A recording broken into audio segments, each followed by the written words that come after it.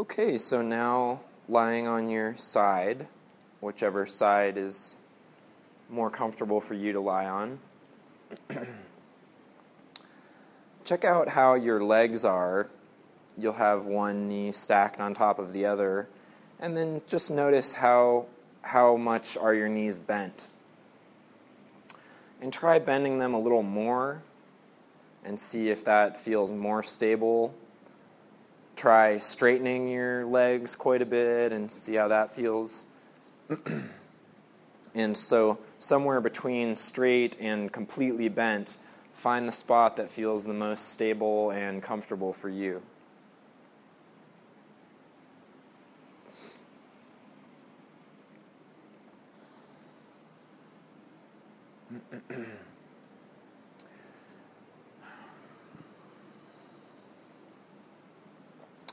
And now straighten your two arms out in front of you. So one arm will have the back of the hand against the floor, and then your other arm you'll have your two palms together.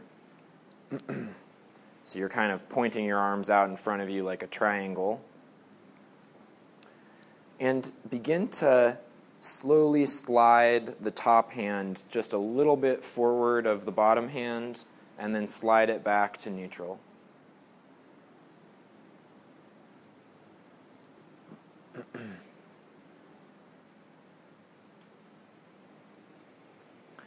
And just see how that feels, particularly in the shoulder blade of the top arm.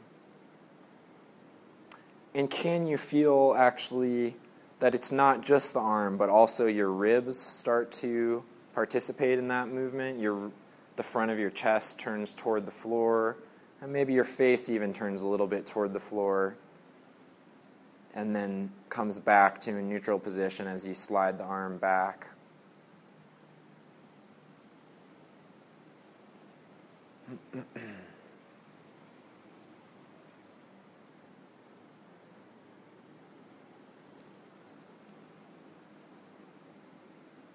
Okay, good. And just take a rest on your side. Let's have you come back up a little bit there, Jerry. Yeah. Oh, I see what happened. There we go. And when you rest at any point in this lesson, you can bend your arms, or you can leave them out straight if that's comfortable for you.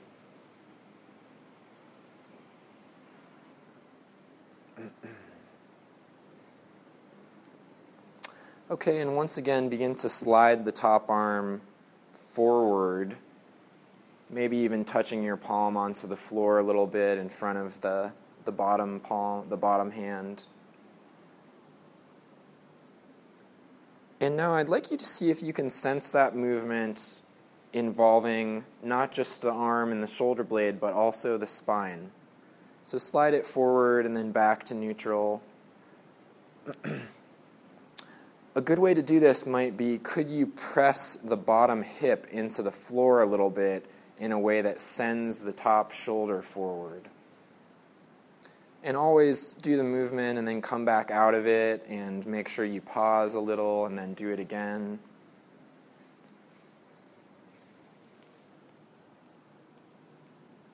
Good. And then come back.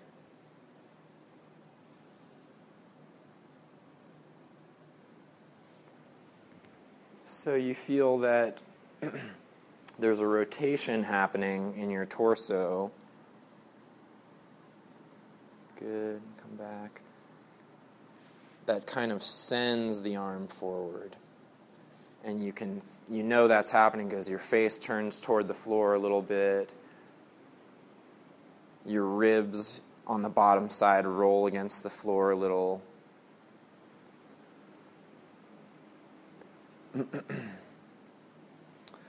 Okay, good. And now pause for a moment and then come onto your back, and you might want to reduce the amount of pillow under your head. You check it out for yourself, what feels like the right amount.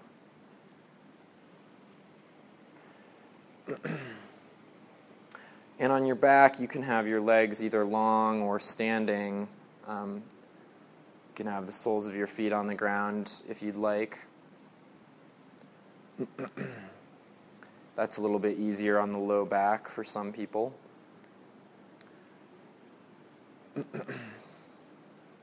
And now we're going to introduce the breathing exercise that Jerry mentioned earlier, this seesaw breathing. And this can be done with the legs either standing or long. I know some of these blankets are a little slick, so it can be hard to keep the feet standing. So begin to inhale in such a way that your chest really gets big on the inhale. And just do that once or twice. Inhale big in the chest and then let it go. Don't worry about the exhalation. Seeing if you can fill the front of your chest, also the sides, and have a feeling of expansion in the back of your chest. So you might feel like the pressure against the floor increases a little bit.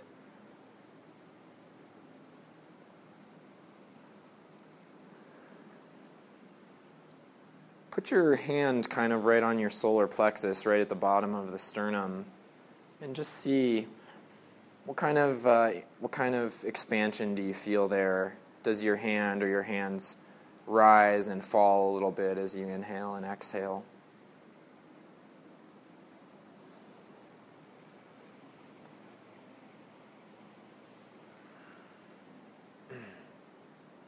There's this big domed muscle, the diaphragm. It's domed up under your lungs when it's relaxed, and when you inhale, it presses down to let the lungs expand, pressing out that area of the mid-belly.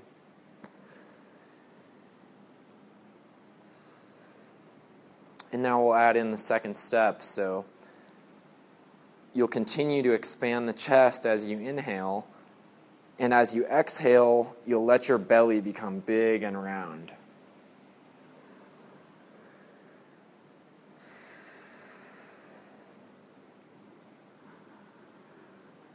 So on the two parts of the breath, on the inhalation, the chest is big and the belly maybe falls a little bit. On the exhalation, the belly gets big and round and the chest flattens a little bit.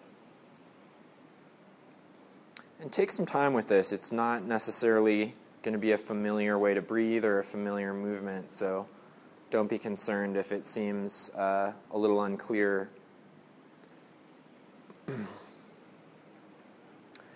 And also see if you can sense the expansion both in the chest and the belly as they alternate, happening in the sides and the back as well as in the front.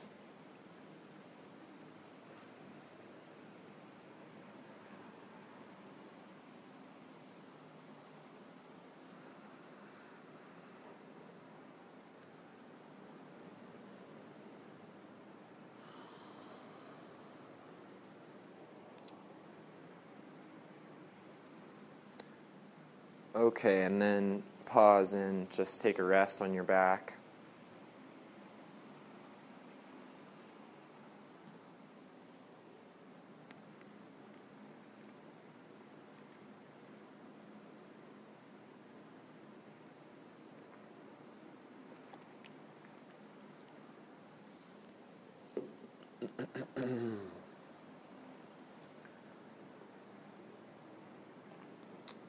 And come onto your side, the same side that you started on, whichever side that was. Come back to that same position, having the arms out in front of you and the knees bent in a comfortable way. And just revisit that movement of sliding the top arm forward. Sue and Jerry you guys might have to stagger yourself a little bit here. Let's see if we can, there we go.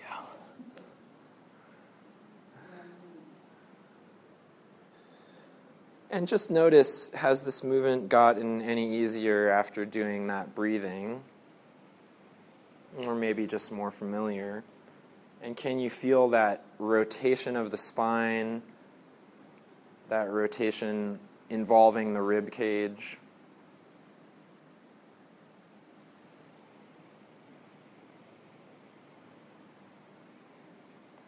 you could start to draw your top hand back onto the bottom wrist a little bit. Notice that if you were to keep going in that direction, your top shoulder would start to come back toward the floor and your head would turn to face the ceiling. If you kept going with the arm, we'll explore that further in a little while. As you keep doing this movement, can you really sense it as a movement coming from your contact with the floor? That it's actually the bottom side that takes the top side forward and back.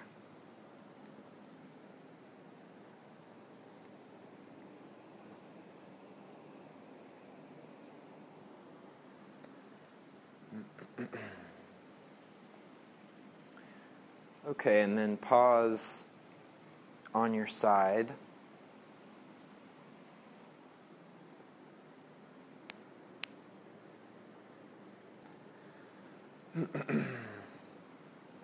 And you can bend your arms if you'd like, or have them in whatever position is comfortable.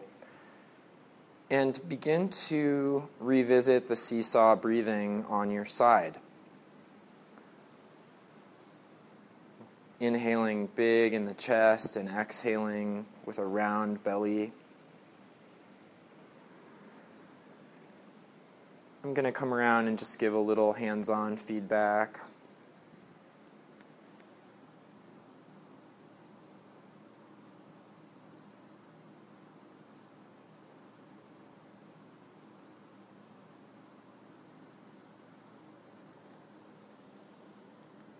So inhaling, the chest gets big, and then when you exhale is when the belly gets big, like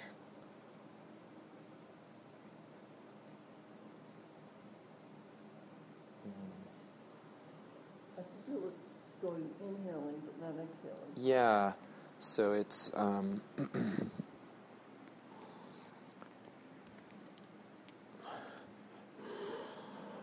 then as I exhale,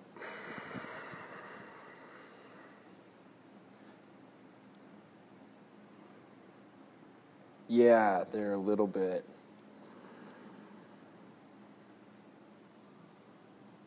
Yeah, you might put your hand on your belly and see if, yeah, and let your head rest there.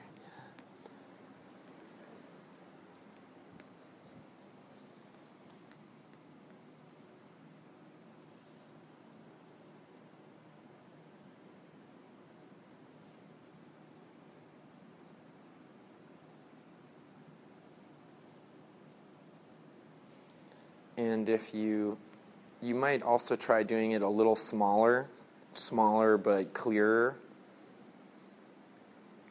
And if it's tough to get a hold of, don't worry, it might be that when you come back and try it next time, it's clarified quite a bit. And the interesting thing about doing it on your side is that now that side contact with the floor, it has the feedback from the floor, so it might make feeling the side a little easier. Of course, the other side will be up in the air, and the whole back, the mid-back, and the low back are not in contact with the floor, so there could be a different sense of expansion there.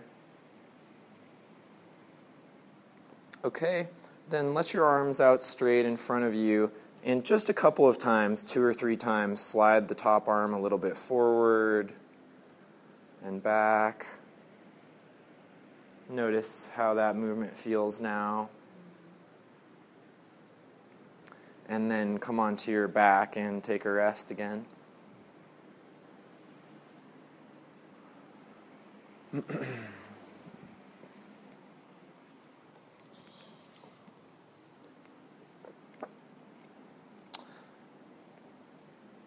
I have another excerpt from a book that I'd like to read.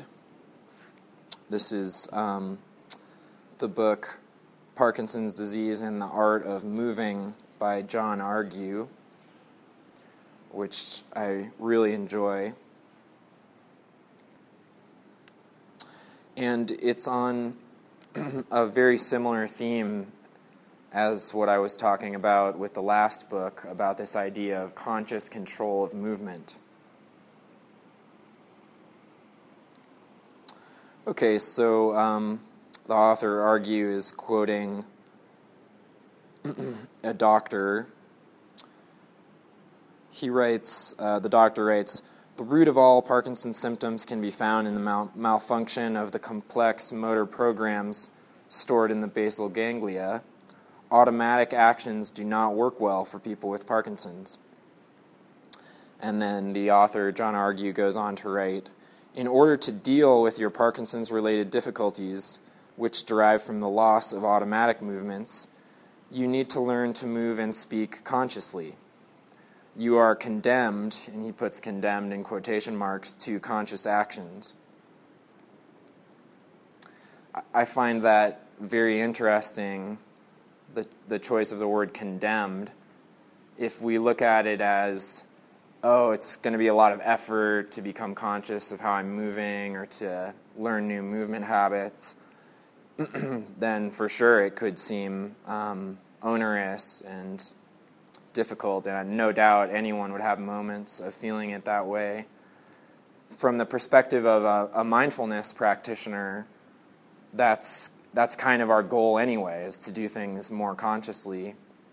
So in that sense, I think the word condemned isn't right. It's a forced opportunity or something like that. It's a negative connotation. Yeah, condemned really does have a negative connotation. To me, it's a gift. They're gifted because we live in the moment. We Yeah. have to live in the moment. Yeah, have to live in the moment. You want to live in the past and the future. Yeah, I really like that. I agree with you. You are gifted the necessity of conscious actions. So then he goes on to write, "Calisthenics, aerobics, and weightlifting are all important exercises if you wish to lose weight, put on muscle, keep in shape, or build stamina. Those are all legitimate goals, but they are not focused on your Parkinson's problem. The goal of this program," and this book is a program of movement exercises, "the goal of this program is different. You are aiming at developing a mental ability. Through actions and exercises that you will do with your body, you will actually be training your mind. In order to deal with a Parkinson's moment, whether in movement or in speech, you need to learn to go through a conscious procedure." And he's got bullet points here for the procedure that I'll quickly read. "You must collect your attention, relax all excitement, and come to an internal stop. You need to imagine the action you want to do, and you need to remember or invent the best way to do it. Then, with complete and focused attention, you need to perform whatever action you need to do. You need to do that action gracefully, that is to say, the easiest way possible that still gets the job done. You need to complete that action, and you need to know when it is completed. You need to come to an internal stop and focus on the next action." So that language is a little bit too directive for me, maybe all those "you needs," but the idea behind it, I think, is very clear, this sense of an internal stop and a conscious engagement with movement.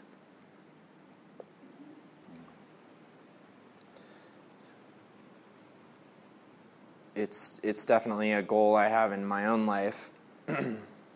It's an ideal, something that we can practice and then inevitably forget and just come back and practice again. Okay, so come back onto the same side, that same position, arms out, knees bent. And slide the top arm forward and back, sensing the twist in your spine and the involvement of your rib cage. And now begin to increase the backward direction as well. so that your top hand slides along the inside of the bottom forearm, then inside of the upper arm, and then actually starts to slide across the top of your chest. And you'll find that your top shoulder is coming back toward the floor. And go back and forth, continuing to do it as a movement.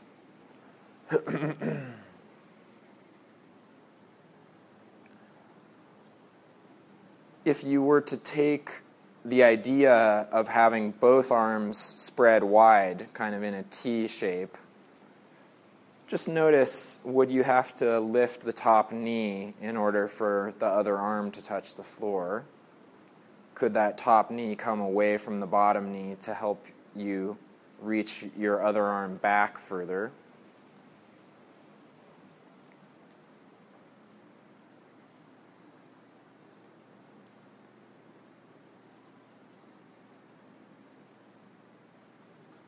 So it would be like that. As this arm comes back, that this can come to help you. Yeah. Okay. Could you actually point that top knee toward the ceiling? So your back and your pelvis might start to come onto the floor.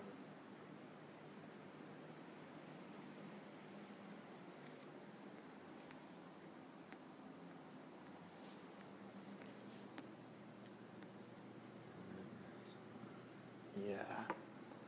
Good. And then come back. Okay, and then could you actually take that movement so that it takes you all the way onto lying on your other side? There's a moment when your face is toward the ceiling, and then you stretch out that arm, bring the other arm on top of it.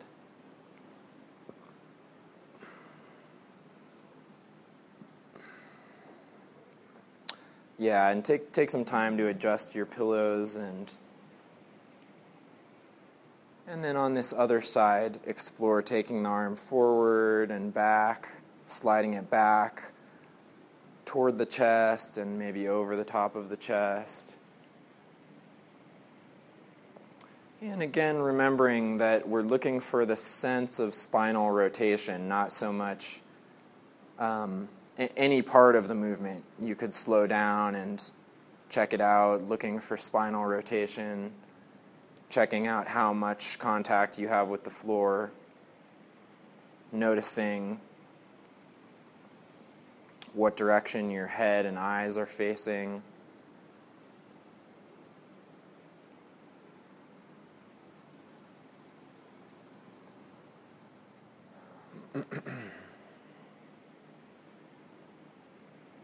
And when is it that the pelvis, the knees, the legs need to come into play for you to continue the movement of your arms?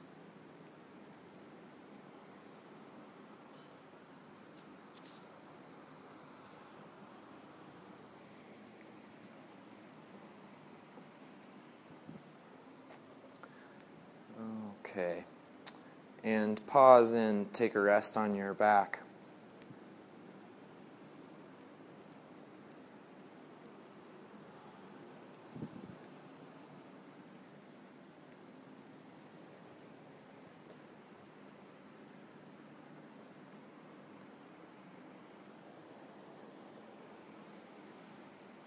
Almost like, you know, like you watch a little baby on the floor, and it's like they have no bones in their spine because it's flexible. Yeah. This feels kind of like that. You know, many Feldenkrais lessons are modeled on the movements of children. And the You see I just see because children look so flexible. yeah, and The contortions they get into. that's right, children are more flexible. And also, particularly babies and toddlers, they don't have enough muscle to force a movement to happen, so they sort of have to find a more efficient way to do it. So there's actually something to be learned often from watching how a child, particularly a small child, does a movement. I remember one time being in a convenience store or grocery store, and I saw probably a 2 or a 3-year-old girl go to grab like a 25-ounce Gatorade, and that it was practically the size of her torso. She wasn't going to be able to lift it with her arm only, and she did this beautiful little. She walked up to it, got her pelvis down next to it, grabbed it, and came back up. And I thought, oh, that's so nice. She knew just what she needed to do. If she did it the way most adults do it, with kind of bicep strength, it would have just, yeah.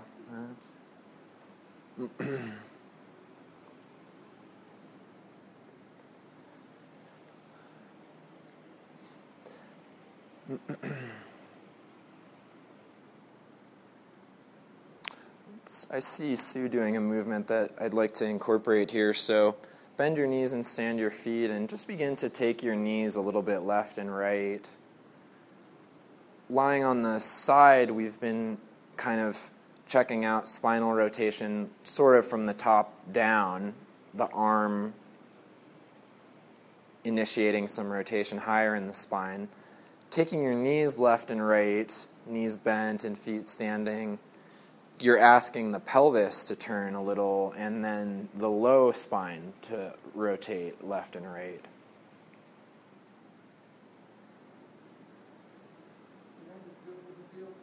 Yeah, and it feels good.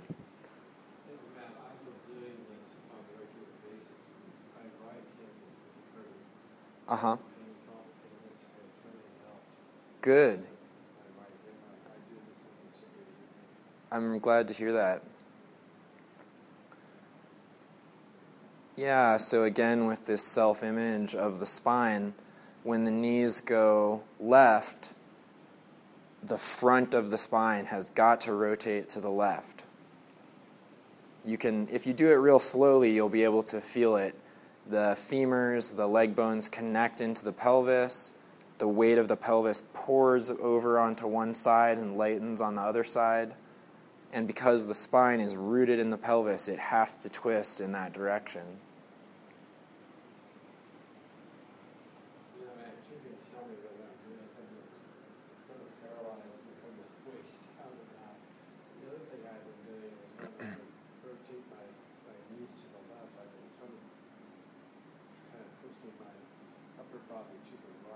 Yeah. No, that's nice. So we can all do that. So if you take your knees to the left, and let's just start with the head at first. So if the knees go left, the head rolls right, and vice versa. So now you're asking your spine to twist in opposite directions from top and bottom. And spinal twists can be very healthy. If you really push it too far, yeah, that could be a risk, but gentle spinal twisting is a great way to lengthen the spine. And then, what I see Jerry doing is just joining his hands over his chest and trying to involve more of the shoulder girdle and the upper torso in that twist. So another way to do it would be, if as the knees go left, reach with your left hand to the right, and vice versa. As the knees go right, reach with your right hand to the left. There's a lot of ways you could get into that, but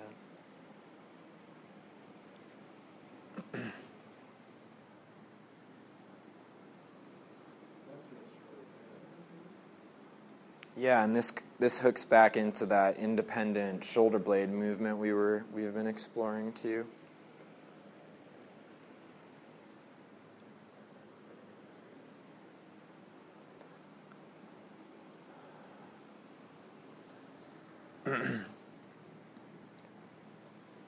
And see if you can bring back in, maybe just while doing the head in one direction and the knees the opposite, just that large inhaling in the chest. If you're more familiar with the seesaw breathing, you could bring in the full seesaw, but even just a large exhale in the chest as you rotate the spine. That's an interesting combination of movements.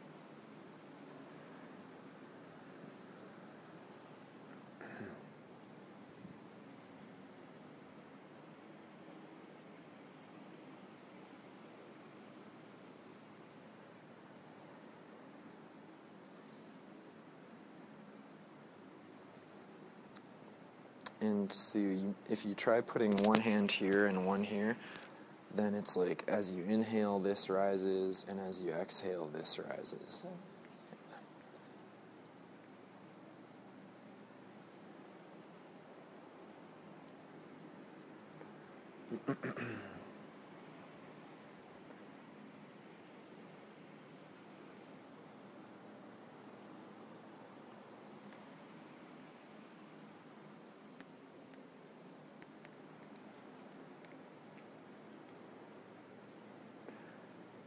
Okay, and you can play around with this as much as you'd like, and then bring it to a close and take a rest. Did Anna say which hospital she went to? Let me check. She was close.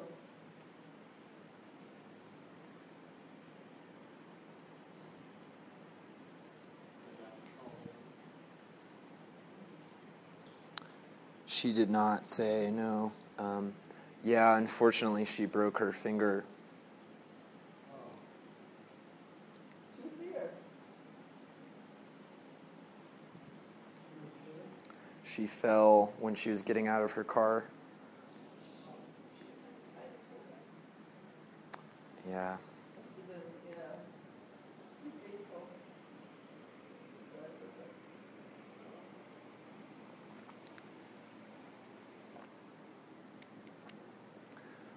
Okay, one last time. Come on to your side, either side. And have your arms out in the triangle in front of you, and resume that, exploring that movement of sliding the top arm forward and back. Feeling that you're really doing it with your whole self. Some parts are moving more than others, but your whole self is involved in the movement. And feeling how you can use the support of the floor and the availability of spinal twisting to help.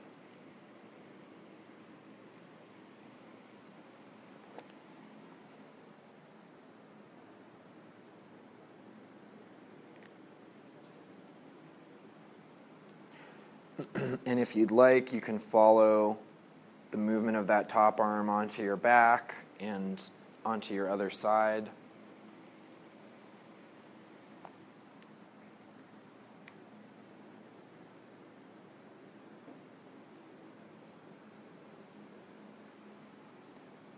Looking for a way of doing it that feels sequential and congruent.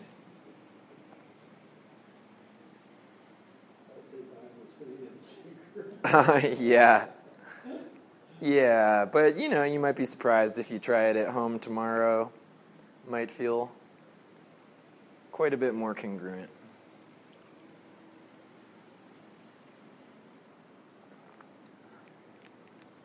From my perspective, I can see a ton more spinal movement than when we started, which looks really nice.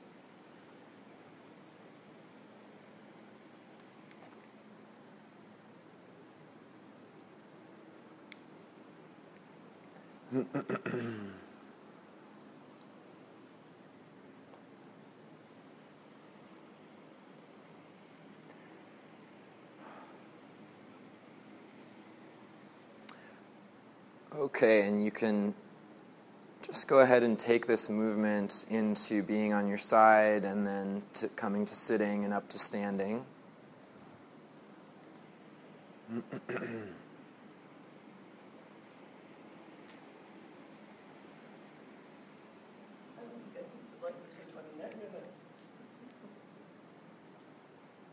Maybe if you're on a couple cushions. Yeah.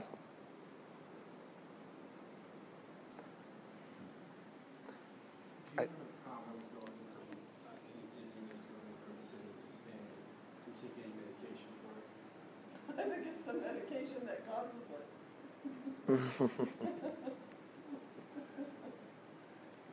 No, I don't take any, and I'm really dizzy in the morning. What's the condition called hypostatic, right? Oh, I don't know actually the name. Blood pressure drops when you stand up. Yeah. I take a drug that basically stop the dizziness. Oh, really? Mm. Because the propranolol I take lowers my blood pressure. So I take blood pressure medication. Okay, and in standing, let's actually come back to these walking lanes. And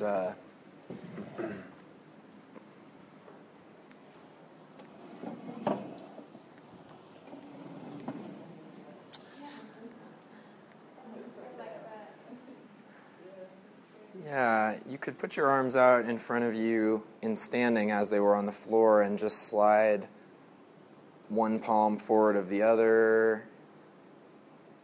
Arms go side to side and the palms slide on each other.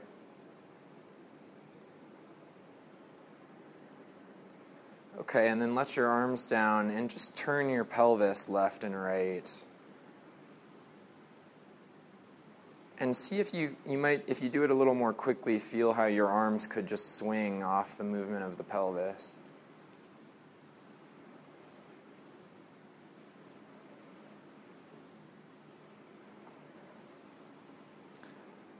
Okay, and then making sure to be careful with your balance. Start to walk, sensing the side-to-side movement of the pelvis.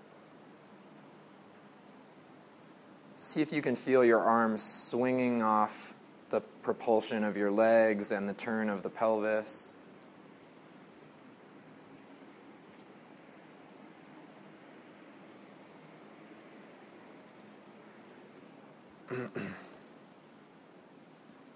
Remembering how when the pelvis turns, the spine rotates even just a little bit.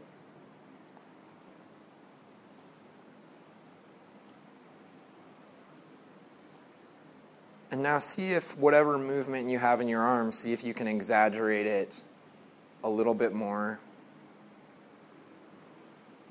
But keeping that feeling of a swinging from the spine and the pelvis. Feels like it swings it more. This feels like it swings it more. The arms. Uh-huh. So there's not a lot of work in the shoulders. It's actually the spine is moving, the pelvis is moving, not having to do muscular work to lift the arms so much.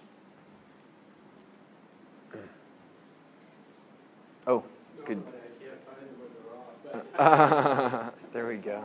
Forgot about that. Okay, great. And you can keep walking around a little bit and we'll take a break again.